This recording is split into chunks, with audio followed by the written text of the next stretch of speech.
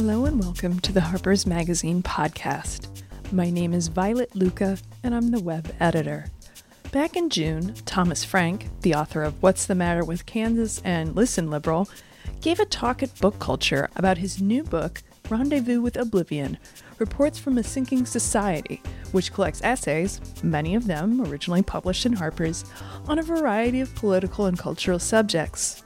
Presidential libraries, a history of the McMansion, the advent of academic capitalism, Andrew Breitbart, and the poverty of centrism. In this episode, we represent the recording of this event, including audience questions. There's a kind of sense in this book of my and maybe your frustration at what feels like the eternal cycle of the culture wars, this kind of boom and bust thing that never ends, right? And here it is again. Donald Trump revving up the culture wars all over again, and just today we learned he gets to name another Supreme Court justice. He's subverting federal agencies. He's busting unions, just like all the Republicans to come before him. And of course, he's doing it all in the name of the common people, just like the Gingriches and the Reagans and the Nixons to come before. And it is just so maddening to me that this goes on and on and on, and it seems to be impervious to any kind of, journalistic intervention. But you think of the amazing opportunity that we had to interrupt this cycle permanently back in 2008, when the market economy had finally done itself in, and Barack Obama comes into the White House with this fantastic mandate behind him, desperate people, anxious for him to do something finally about inequality. And I think about that moment, and I think it could have been Franklin Roosevelt all over again, We could be in the second year of the Biden presidency or something like that. I don't know, whatever. Massive majorities that would have gone on and on and on for decades. Interrupt this cycle once and for all. And instead we're right back to square one. It's Nixon all over again. And Trump mimics, this, he mimics Nixon all the time. It's Ronald Reagan all over again. That's what Make America Great is, right? That slogan that's lifted directly from Reagan, only a different hairdo this time, right? And more flamboyant posturing and ever more outrageous rhetoric. So all of the essays in Rendezvous with Oblivion aim at one essential story. I'm trying to tell one story in this book with all of these different essays, and it's this. This is what a society looks like when the glue that holds it together starts to dissolve. This is the way ordinary citizens react when they learn that the structure beneath them is crumbling. And this is the thrill that pulses through the veins of the well-to-do when they discover that there is no longer any limit on their power to accumulate. So in strict headline terms, the essays in this book cover the years of the Obama presidency and then the populist explosion that marked its end. And it was a time when liberal hopes were sinking and the newly invigorated right was proceeding from triumph to triumph. Now, for a few people, as I mentioned, these were years of great personal satisfaction. The effects of what we used to call the Great Recession were slowly receding, and affluence had returned to smile once again on the tasteful and the fortunate. And the lucky ones resumed their fascinating inquiries into the art of the cocktail and the science of the grandiose suburban home. And for them, things transpired reassuringly just like before. But for the many, this was a period when reassurance was in short supply. Ordinary Americans began to understand in these years that, recovery or not, things would probably never be the same in their town or their neighborhood. And for them, this was a time of cascading collapse, with one trusted institution after another visibly deteriorating. Folks, it was a golden age of corruption. And when I say that, I don't mean that our top political leaders were on the take over the last decade. They weren't. But rather that, I mean it in a larger sense, that our guardian class in this country had been either subverted or put to sleep. Human intellect no longer served the interests of the public. It served money, or else it ceased to serve at all. And that was the theme of this era that I'm describing, whether the locale was Washington, D.C., or the college that your kids attended, or the city desk of your rapidly shrinking local newspaper. Of course, that's not a problem for you here in New York. We'll talk about that later. Basically, it goes like this. No one was watching out for the interests of the people, and the people could increasingly see that this was the case. It was the financial crisis of 2008 that engraved this pattern, I think, permanently in the public mind. Every trusted professional group that touched on the mortgage industry had turned out to be corrupt. Real estate appraisers, remember? Real estate appraisers had puffed the housing bubble. Credit rating agencies had puffed Wall Street's trashy securities. And of course, the investment banks themselves had created financial instruments that were designed to destroy their clients. And then, of course, as the larger economy of the world spiraled earthward, and as millions of people around the world lost jobs and homes, the trusted professionals of our federal government stepped in to ensure that their brother professionals on Wall Street would suffer no ill effects. So for this generation, for our generation, the bailout of the crooks would stand as the ultimate demonstration of the worthlessness of institutions, the sort of nightmare knowledge that lurked behind every scam that was to come. And what I describe in Rendezvous with Oblivion is a vast panorama of such scams, a republic of rip-offs, if you will. Bernie Sanders, who's sort of the archetypal reform figure of our time, likes to say that the business model of Wall Street is fraud. But I think that in truth, we could say that about many of the designated protectors of our health and well-being. Pharmaceutical companies, for example, we learned that they jack up prices for no reason other than because they can, because it is their federally guaranteed right to do so. The brainpower of Silicon Valley, meanwhile, concentrates on the search for ingenious ways to harvest private information and build monopolies so that it too can gouge the world with impunity. Now, in politics, of course, the scam and the fib are as old as the earth itself. And even so, these were years of extraordinary innovation in the field.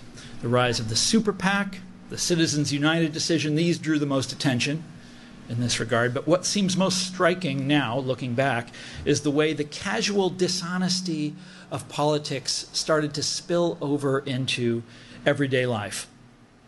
What I mean by that is the consolations of ideology were no longer the property of the pundit class. They were massified.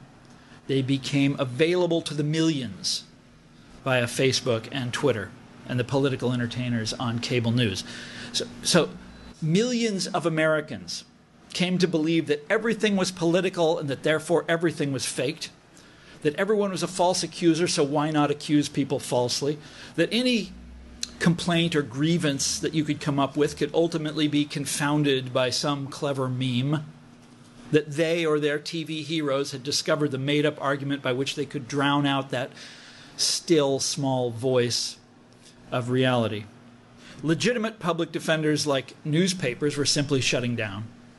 And as your local paper went silent, which is a big problem in the part of the world that I come from, by the way, and as your local newspaper went silent, the reign of facticity seemed to crumble as well. Among the newspapers that survived, and there's basically only 2 or 3, depending on how you count it, that matter. Think about that for a second. In this country of 320 million people, we have 3 newspapers that matter. And everybody else in the media takes their talking points from those 3 papers. But and there's really only 2 that matter, as we all know. The Wall Street Journal, my former employer, is something of an outlier.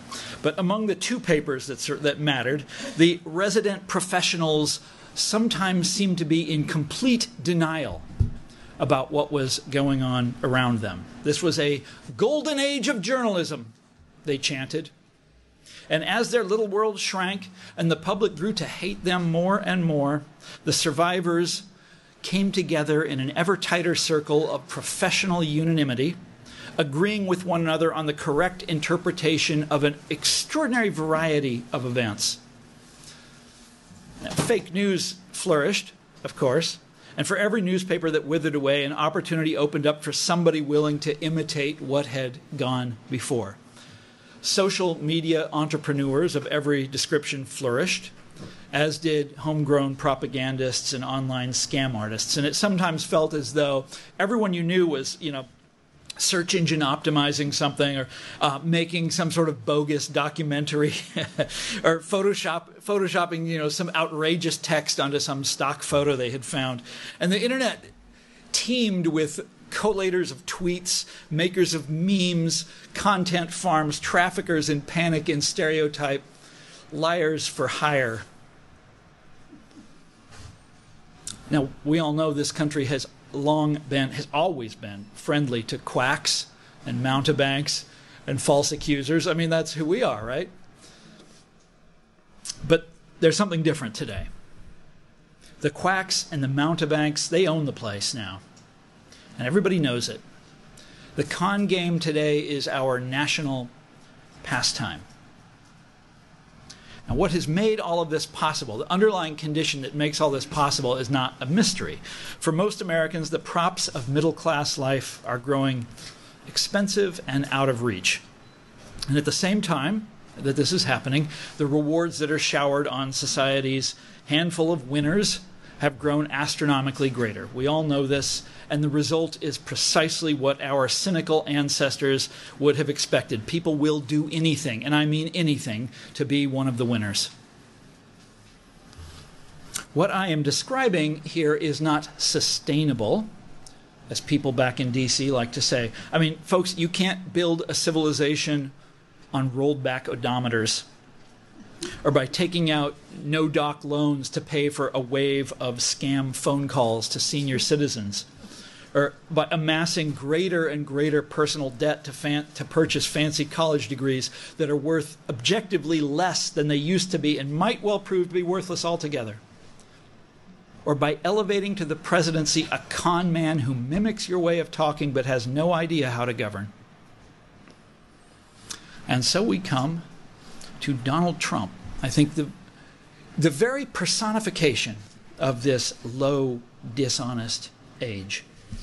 Every single one of the trends that I just described, everything that I describe in the book, it's kind of uncanny, really. Everything I describe in the book culminates with this guy. He is an Ivy League graduate who went into business handing out degrees of his own. He is a dealer in tasteless palatial real estate. He is a one-man right-wing propaganda bureau who doesn't seem to be able to distinguish between what was true and what's false, in his constant tweetings and accusings. So Trump, I think, is the most, and I've been writing about fake populism now for 20 years, and this guy is the most virulent fake populist of them all. A blue-collar billionaire, his admirers call him. A Republican who is carried to victory by his lovable habit of inventing cruel nicknames for his opponents. And the legitimate media in this country came together against him as a matter of course, right? Tallying up his falsehoods and insults and assuring readers that this guy represented the end, finally, the end of conservatism at long last. And the country's newspapers endorsed his Democratic opponent by an unprecedented margin. Now, for all that, I think there was still something real about Trump, or I should say about the sufferings of the working class people who attended his rallies and made him their president during the crazy election of 2016. And these are people on the receiving end of every one of the trends that I've just described. These are people living in the world dominated by the self-serving professionals who screwed things up and then survived to screw things up again. And despite what my friends back in the Beltway assured them, these people knew that the elites were corrupt and the trade deals were bad. And what others saw as Trump's falsehoods, they saw as a form of honesty, a kind of plain-speaking directness that was refreshing in its vulgarity. And they looked not to be saved by experts, but rescued from them. And Trump's achievement, if you want to call it that, was to make himself the vehicle of their hopes. Now, I'm going to read from an essay I wrote. I'm going to drink this water now. An essay that I wrote in 2016. This was in Harper's Magazine. And it was about the Washington Post's op-ed page. And its almost unbelievably hostile treatment of the outsider presidential candidate, Bernie Sanders. Okay, now in this essay, I summarized the Post's their op-ed page and the way that they attacked Bernie Sanders. I summarized this in some detail, okay, and it goes on and on. And you'll read that at some point because it's in here and it's really awesome. Anyhow, it ends. The essay concludes like this. Okay, after summarizing all of the many ways in which they attacked Bernie Sanders, think of all the grand ideas that flicker in the background of the stories I've just recounted. There's the admiration for consensus. There's the worship of pragmatism and bipartisanship. There's the contempt for populist protest. There's the repeated equating of dissent with partisan disloyalty. And just think of all the bad ideas this pragmatism entailed. The cheers for the bank bailouts. The indignant refusal to question the Democratic National Committee. The dismissal of single-payer health care as a preposterous dream.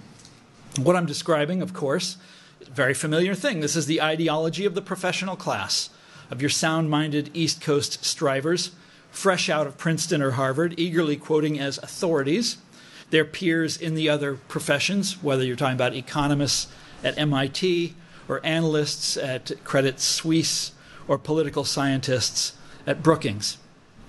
This ideology that I'm describing constantly reassures us that the experts who head up our system of government have everything well under control. And above all, of course, it is an insider's ideology, a way of thinking that comes from a place of economic security and that takes a view of the common people that is distinctly patrician. Okay? All that's pretty straightforward. Now here comes the mystery. Why would journalists, of all people, buy into such an ideology? Right? As a group, journalists aren't economically secure. Newspapers are museum pieces today, every bit as much as Bernie Sanders' New Deal policies. The newsroom layoffs never stop. Book review editors are so rare a species now that they may disappear completely unless somebody figures out how to breed them in captivity. The same thing goes for the journalists who used to cover police departments and city halls. At some papers, opinion columnists are expected to have day jobs elsewhere, and copy editors have pretty much gone the way of the great auk. That is an extinct bird, folks. In other words, no group knows the story of the dying middle class more intimately than journalists. So why do the people at the top of this profession identify themselves with the satisfied and the powerful? Why in the world would a person working in a dying industry compose a salute to the Wall Street bailouts? I mean, it's not funny, but it's just so bizarre when you think about it. Why would a columnist for a newspaper drop megatons of angry repudiation on Sanders for his, quote, outrageous negativity about the state of the country? I mean, why? For the country's journalists, that state is pretty goddamn negative. Maybe it's something about journalism itself. I mean, this is a field, after all, that has embraced the forces that are killing it to a pathological degree. There's no institution has a greater appetite for trendy internet thinkers than journalism schools, and we're all desperately convincing ourselves that we need to become entrepreneurs or get ourselves attuned to the digital future, the future that is, as it is described for us by a cast of transparent con artists. When the TV comedian John Oliver did a riff a couple of years ago about the tragic decline of newspaper journalism, just about the only group in America that didn't think it was funny was the Newspaper Association of America, which didn't think we should be nostalgic about the days when its members were successful. I mean, truly, folks, we are like buffalo nuzzling the rifles of our hunters. Or maybe the answer is that the people at the top of the journalism hierarchy simply don't identify with their plummeting peers. Maybe the members of the DC pundit corps think that they will never suffer the same fate as, say, the Tampa Tribune. And maybe they're right. As the rising waters inundate the Fourth Estate, it is increasingly obvious that becoming an insider is the only way to hoist yourself above the deluge. And maybe that's one reason why the Washington Post attracted the fancy of mega billionaire Jeff Bezos, and why the Post seems to be thriving these days with a fancy new office building on K Street and a swelling cohort of young bloggers ravening to be the next George Will or the next Sidney Blumenthal. The paper remains, however, precariously the cradle of the punditocracy. And meanwhile, between journalism's insiders and its outsiders, between the ones who are rising and the ones who are sinking, there is no solidarity at all. Back in D.C., every pundit and every would-be pundit identifies upward, right? Always upward. And we cling to our credentials and our professional class fantasies. We hobnob with the senators and the governors. We trade witticisms with friendly cabinet officials. We help ourselves to the champagne and the lobster at the reception. And everybody wants to know our opinion. We like to think they want to celebrate our birthday. They want to find out where we went for cocktails after work last night. Until the day, that is, when you wake up and you learn that the tycoon behind your media concern has changed his mind. And everyone is laid off, and it was never really about you in the first place. Gone, the private office, the award-winning column, the cable news show. The checks start bouncing. The booker at MSNBC stops calling. And suddenly you find that you are a middle-aged maker of paragraphs, of useless things, dumped out into a billionaire's world that has no need for you and doesn't really give a damn about your degree in comparative lit from Brown. And you start to think a little differently about universal health care and tuition-free college and Wall Street bailouts. But of course, it's too late by then. Too late for all of us. Now I'm going to read from a essay that I published in Harper's earlier this year. I actually wrote it last year. It is about how Donald Trump is going to get reelected. And what I want to focus on, lastly, is not that per se. You can read why I think that might happen and the scenarios by which he might get reelected and the scenarios by which he might not. Okay, we'll skip all that. What I want to focus on now is how right-wing populism can be defeated more or less permanently. Donald Trump will never seem like a natural or inevitable president to me, and not merely because he is a cad in a shockingly cantilevered ducktail, but a DA, as they used to call it. Y'all know what I'm talking about. But not because of that, of course, but because I can't help but feel that right-wing populism is itself a freakish historical anomaly. Yes, I know it has been running strong for decades. I myself have been writing about it for 20 years.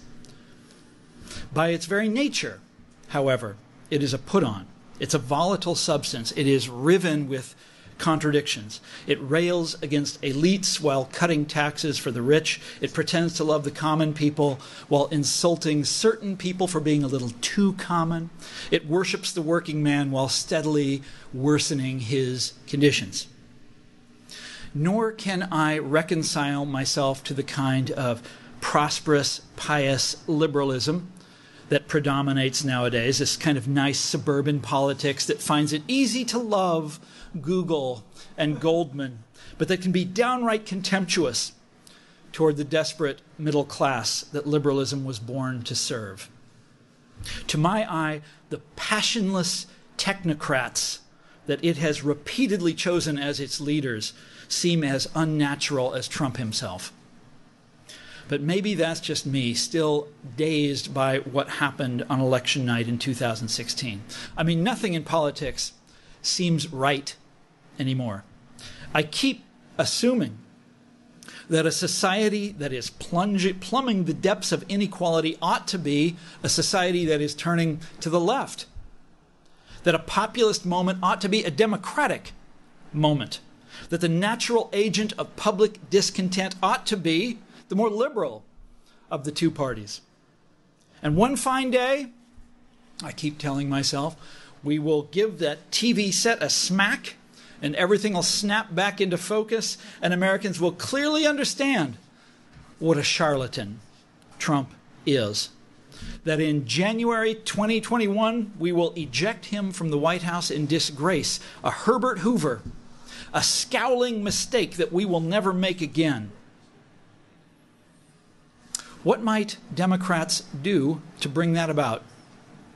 Well, the first question, the obvious question facing them is, of course, the party's identity. I mean, that's really the only question at this point. Do we accept, or I should say, do they accept the Republicans' invitation to continue on as they have done before, making themselves more and more into an expression of professional class disdain? Is that what they do? Friend to the enlightened financier, careful curator of the Silicon Millennium? Back in 1941, President Franklin Roosevelt set down his understanding, his sort of vision of American political history. And he wrote, there were two schools of political belief, liberals and conservatives, that struggled endlessly for primacy. Okay?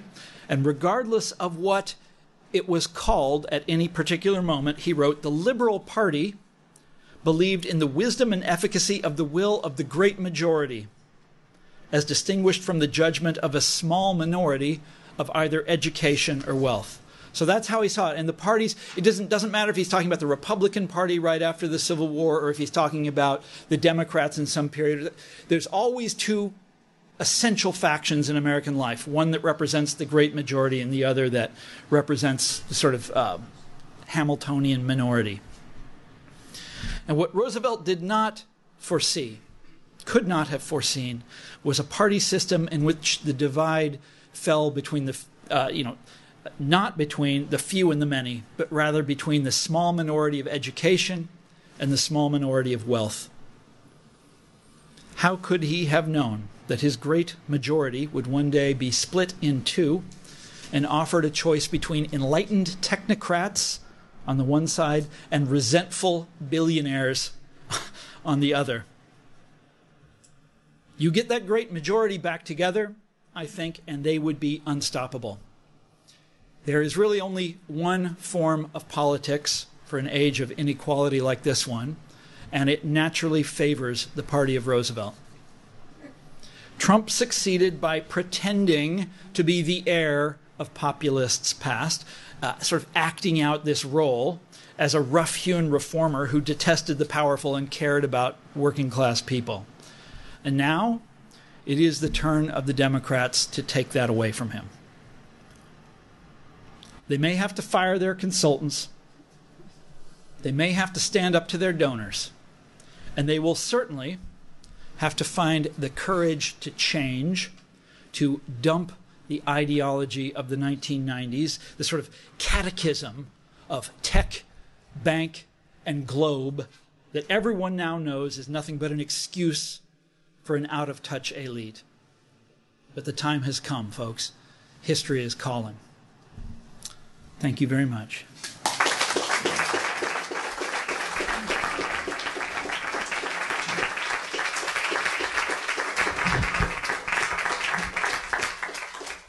Okay, so let's do some questions. Let's talk. Do you have a microphone, or how do you want to do this? So he's got the microphone. You hand it to someone. And a reminder that a question ends in a question mark. And try to keep it to one sentence. Thank you. Sorry. Hi, thanks. Hi, a young woman just won election in the Bronx. I don't remember her name, but she was a progressive promoted by Bernie Sanders, and she beat a long-term Democrat in Queens, yes. And Nancy Pelosi said, well, that's basically just a progressive neighborhood in one county, and it's not the direction we're going. Did Nancy Pelosi really blow it off? She really blew it off completely. Oh, that is so wrong. That is appalling. So I just wanted to share that. Okay, so all right, and I'll put the question mark on there for you. Yeah, I think what happened in the Bronx yesterday is wonderful. I'm ecstatic. And this, her name is Victoria Ocasio-Cortez. So, excuse me, Alexandria. Names with X's in them and names with V's in them, I just, they all get confused in my mind. But she said the most wonderful thing today. Maybe she said it several days ago. I don't know when she said it, but I saw it for the first time today, where they were asking her about this sort of tension between race and class issues. And she says, I've never seen a class issue that didn't also involve race, and vice versa. And it's like, yeah, that is so true. Why can't, that is not only true, it's obvious, right? Why can't we talk about it in that way?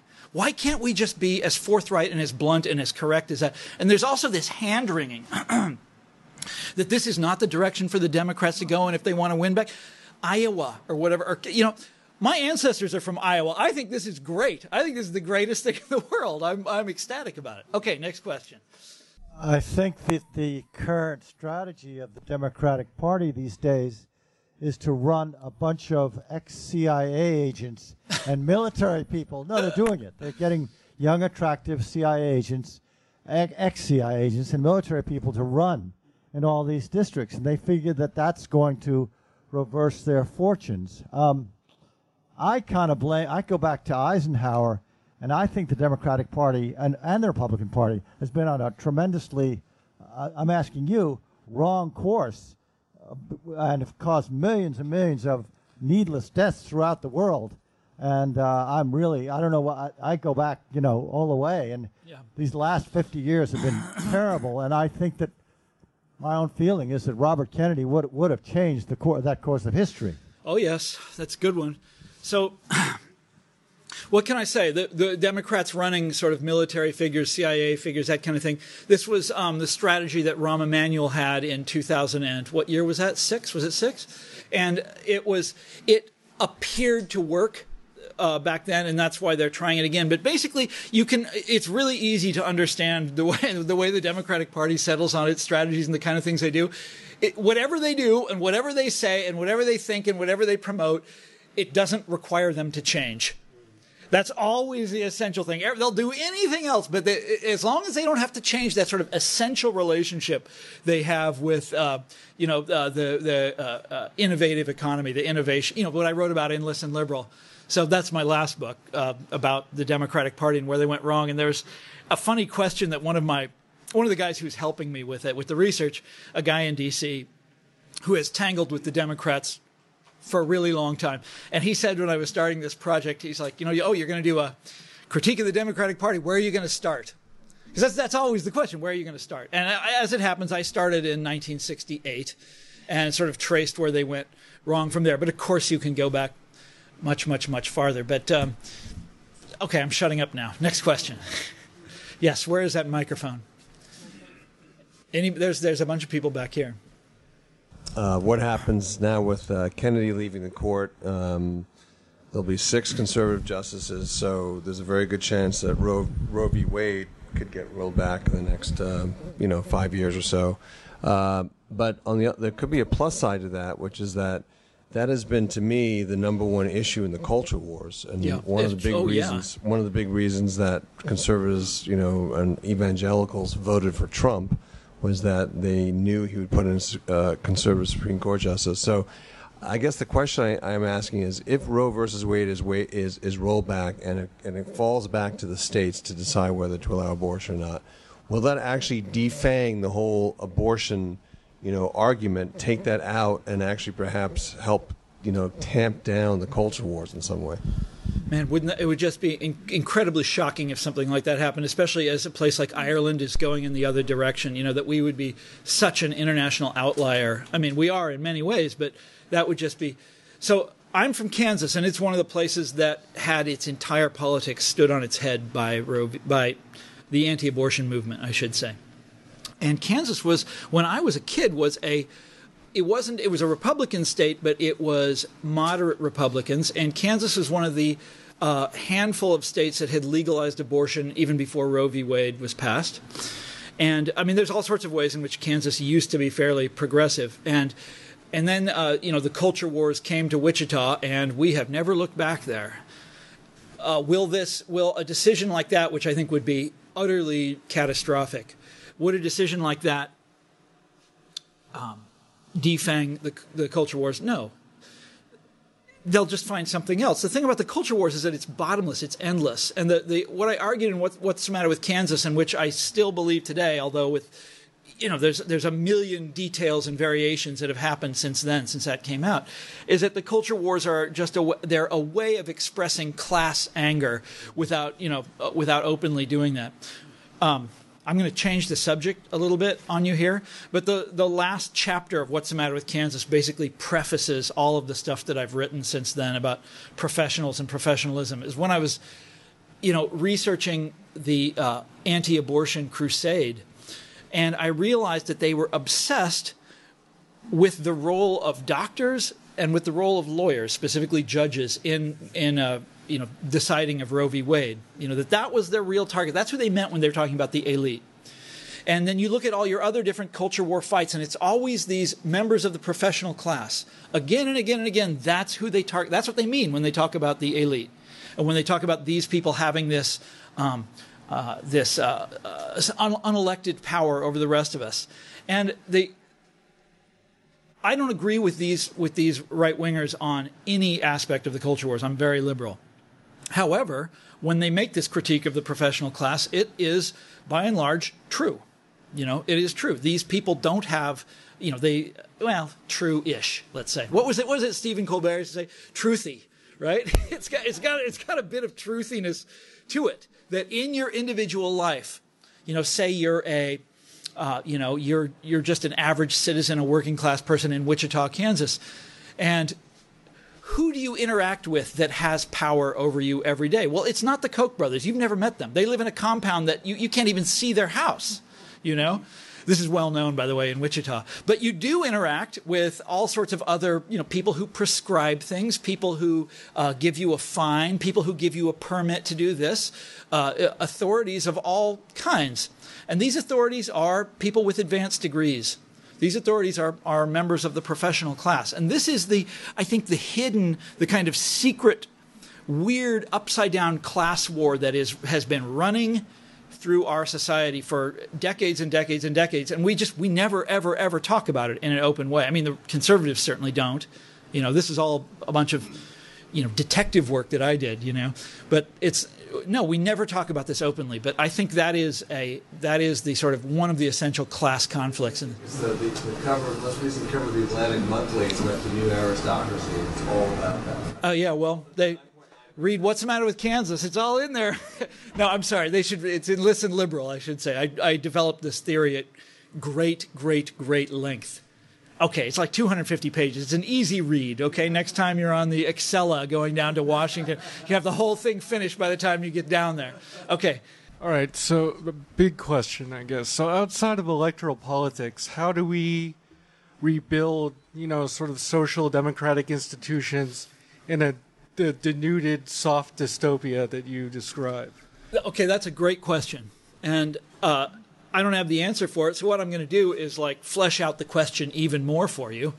And I've been reading a lot about populism lately. This was my first love when I went to graduate school, was 1890s populism, and I read all these books about it. And now that we're using the term in an entirely different way to mean something completely negative, I went back and got these books out and have been reading them again. And the great sort of historian of populism, Lawrence Goodwin, used to say that to have a movement like that, you first have to have a political movement like that, you first have to have a social movement. And populism came out of a farmer cooperative movement where they were all these people all over the South and the Midwest were getting together, setting up farmer cooperatives and basically doing battle with the monopolies and the capitalists of their time. And then politics was kind of a second stage. And you see the same thing with labor in the 1930s, this other great, fantastic flowering of populism in American life. Everybody's signing up for the CIO. They're signing up in enormous numbers. And then the second stage is they move into politics. And by God, they turned this country on its head. I mean, it's fantastic success in the 1930s. Now then the question is, what do we have today that could replicate that? What kind of movement do we have today? Well, you saw what the Supreme Court did today to labor. I mean, you can talk about right-wing populism all you want, but these people are they want to destroy organized labor, and they are, doing a good job at it. And so what is going to take the place of that? And the answer is, folks, I don't really know. We need something, but I am more and more, okay, I'm very depressed about this. I just wrote a book called Rendezvous with Oblivion, and what you see in a place like Wichita, Kansas, or wherever, I keep using Wichita as my example. I'm going there next week to do the same talk.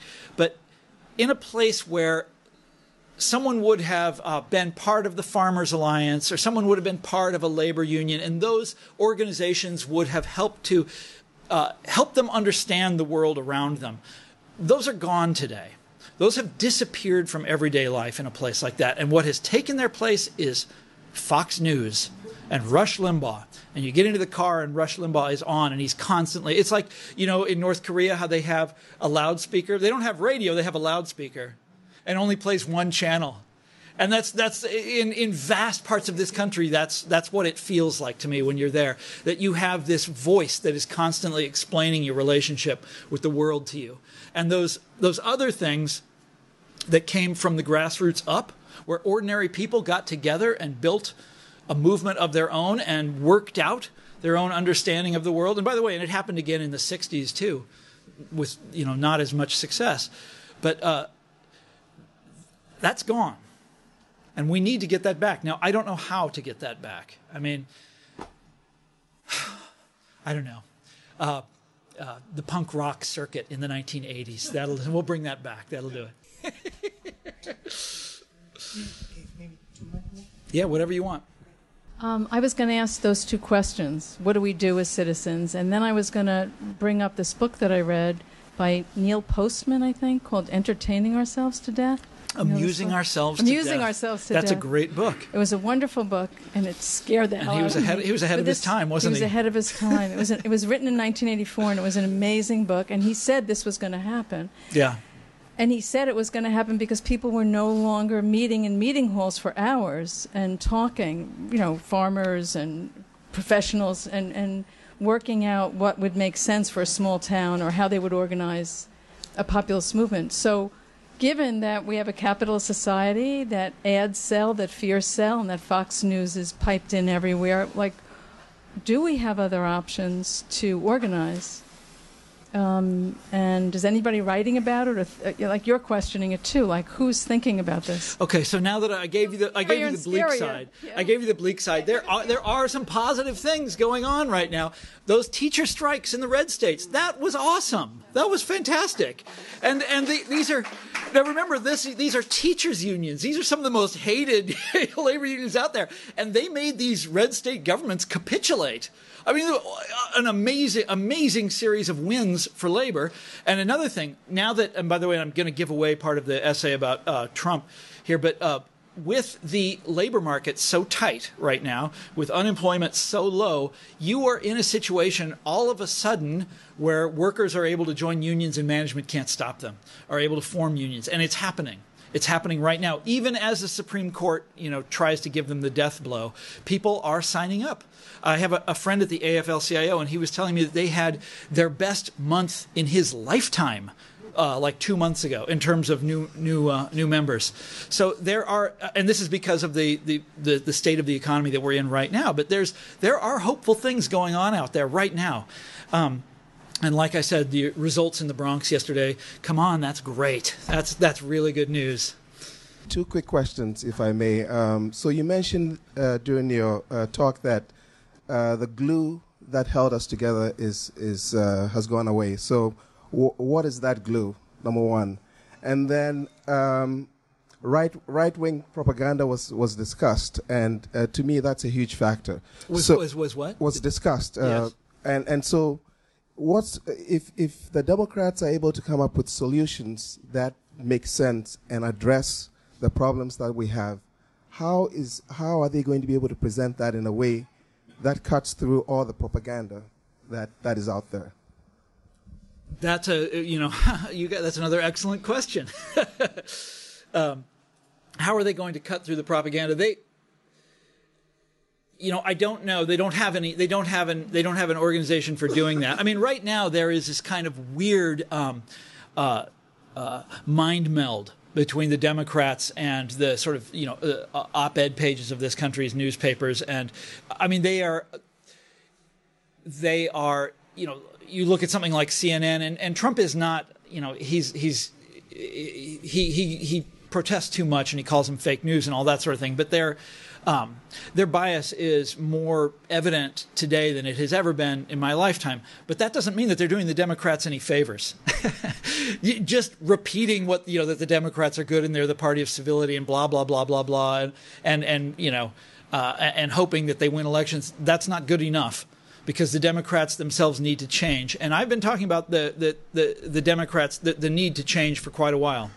And what I discovered in my own life is that when you talk about that, all of a sudden people, your invitations dry up. That is my own personal experience. And I don't know how you change that. I mean, I'm doing my best, and it's not changing. It's going the other way. And okay, that's a really good question. Because I don't really have a name for it, I would talk about social solidarity. The question is, were we ever a society that had a stronger sense of togetherness? And I think the answer is that yes, we were. For all of our problems in this country in the 30s and the 40s, after World War II, or certainly during World War II, there was a sense that we were all in this together. And it's not a coincidence that is also the time when you have Franklin Roosevelt, proposing sort of, essentially social democracy in this country, and actually the Democratic Party following through on a lot of it, and this country achieving a kind of de facto social democracy for certain kinds of people in the northern states. And I think of like the suburbs of Kansas City that I grew up in the 60s and 70s. And this is like I said, it's a Republican area, but the standard of living was not all that different for white-collar people and blue-collar people. And that wasn't because we legislated it that way. It's because things like unions were strong, even in Kansas City. And that's all gone. And that sense of solidarity has completely, not completely, but it has largely disappeared in this country. And oh my God, it is worse today than it has ever been. It feels, it gets worse and worse and worse all the time. And that's, that is just, it's tragic and it's awful. And okay, I'm shutting up now. One or two more? What do you want to do? Last one. Hi, Tom. Thanks so much for all your work. You've really made me sit up straight on so many occasions and think hard about what's going on. What you just said reminded me of Eisenhower's farewell address in 1961. And if you reread that, you have this profound sense from a Republican of thinking about the future, thinking about people beyond yourself, and that was in the very same year that Daniel Boorstin publishes The Image, A Guide to Pseudo-Events. Yes, there's another book that's so important. Go which back and talks look at that. about unreality. Yep, the pseudo-event. Do you remember that? The whole thing is a pseudo-event now. Right. How Trump prescient. tweets every morning is a pseudo-event. I'm going to read your article about Trump and his being elected, but have you thought about, and I feel like I have a tin hat on, but what if there's an election and Donald Trump loses, but he just refuses to acknowledge the results of the election, the peaceful transfer of power? What if we are under a kind of cyber attack, an ongoing war that no one can really agree that is actually happening, which is even more pernicious than you can imagine? So what happens if he is elected and there is not a peace? Well, there's a shrug. Look, Instead, not a civil war, but a shrug. That's you're describing something awful. I don't know what you do then. Jeez, I have a place in Paris that I'm going, and I'll see you in the. Yeah. By the way, I keep thinking of the Andrew Breitbart, my essay about Breitbart in here, which I wrote it right after he died, and he was a more interesting guy than he seems. But he used to always call for a kind of civil war against liberals. It was one of his strange. Anyhow, it was ridiculous, and it was all on the because he thought that conservatives were a victimized group. And the conservatives were always the victims of everything. And the more you dig in right-wing culture, the more you encounter this sense of themselves, of their own victimization. And they cry these hot tears for themselves and how badly they're treated. And I mean, latest example, of course, is what happened to what's her name, Sarah Sanders, when she wanted to go in a restaurant and boo hoo hoo, cue the tears. It's really, really sad. But that's the sort of a secret ingredient in every one of the culture wars, is this notion that average people are persecuted here in America. Anyhow, I went pretty far afield from your question because there's no way I can answer that. I do not know what you do. My essay about Trump, I state right at the top, I have like a Chicago school economist, I have a whole bunch of conditions that you have to accept. And one of them is that there is no military coup. Okay? That Trump competes by the rules. And the Democrats fight him by the rules, and then we talk about it from there. By the way, I am less afraid of that today than I was when he first got elected. I was very concerned when he first got elected, but so far he has not. I mean, when he gets stopped, and when one of his, more or less, right? What did he do? Just the other day, he was. Denied in some way. What was it that happened to him? He wanted to do something and he wasn't able to do it. I mean, but there's been 100 things like that where he's not able to. Yeah, that's right. Of course. There's the last week's incredible scandal, right? And it looked really bad for him, and he reversed course. So he's not Caesar, and he's also incompetent. And I always think, and I'm going to end it on this note. This is something that I've been saying since the day they nominated him. And I went to the Republican convention and discovered that he was in fact incompetent. And the convention was run. It was just like they didn't know what they were doing. And the thing is, you think about Trumpism. His sort of Steve Bannon philosophy of politics. And the thing is that whether Trump stays or whether Trump goes, and whether he is defeated in a couple of years or whether he gets reelected, Trumpism is here to stay. And the next guy why? Because that's how he beat, 17 Republicans with that? And then he beat Hillary Clinton, the best funded, best advised presidential candidate of all time. The Republicans are never retreating from this strategy. This is here to stay. And the next Trump is going to be somebody that actually is competent. Ted Cruz, Marco Rubio, somebody that knows what they're doing, somebody that knows how to get things done in D.C. And that's what I worry about, more than this guy even. All right, folks, on that happy note, thank you for coming.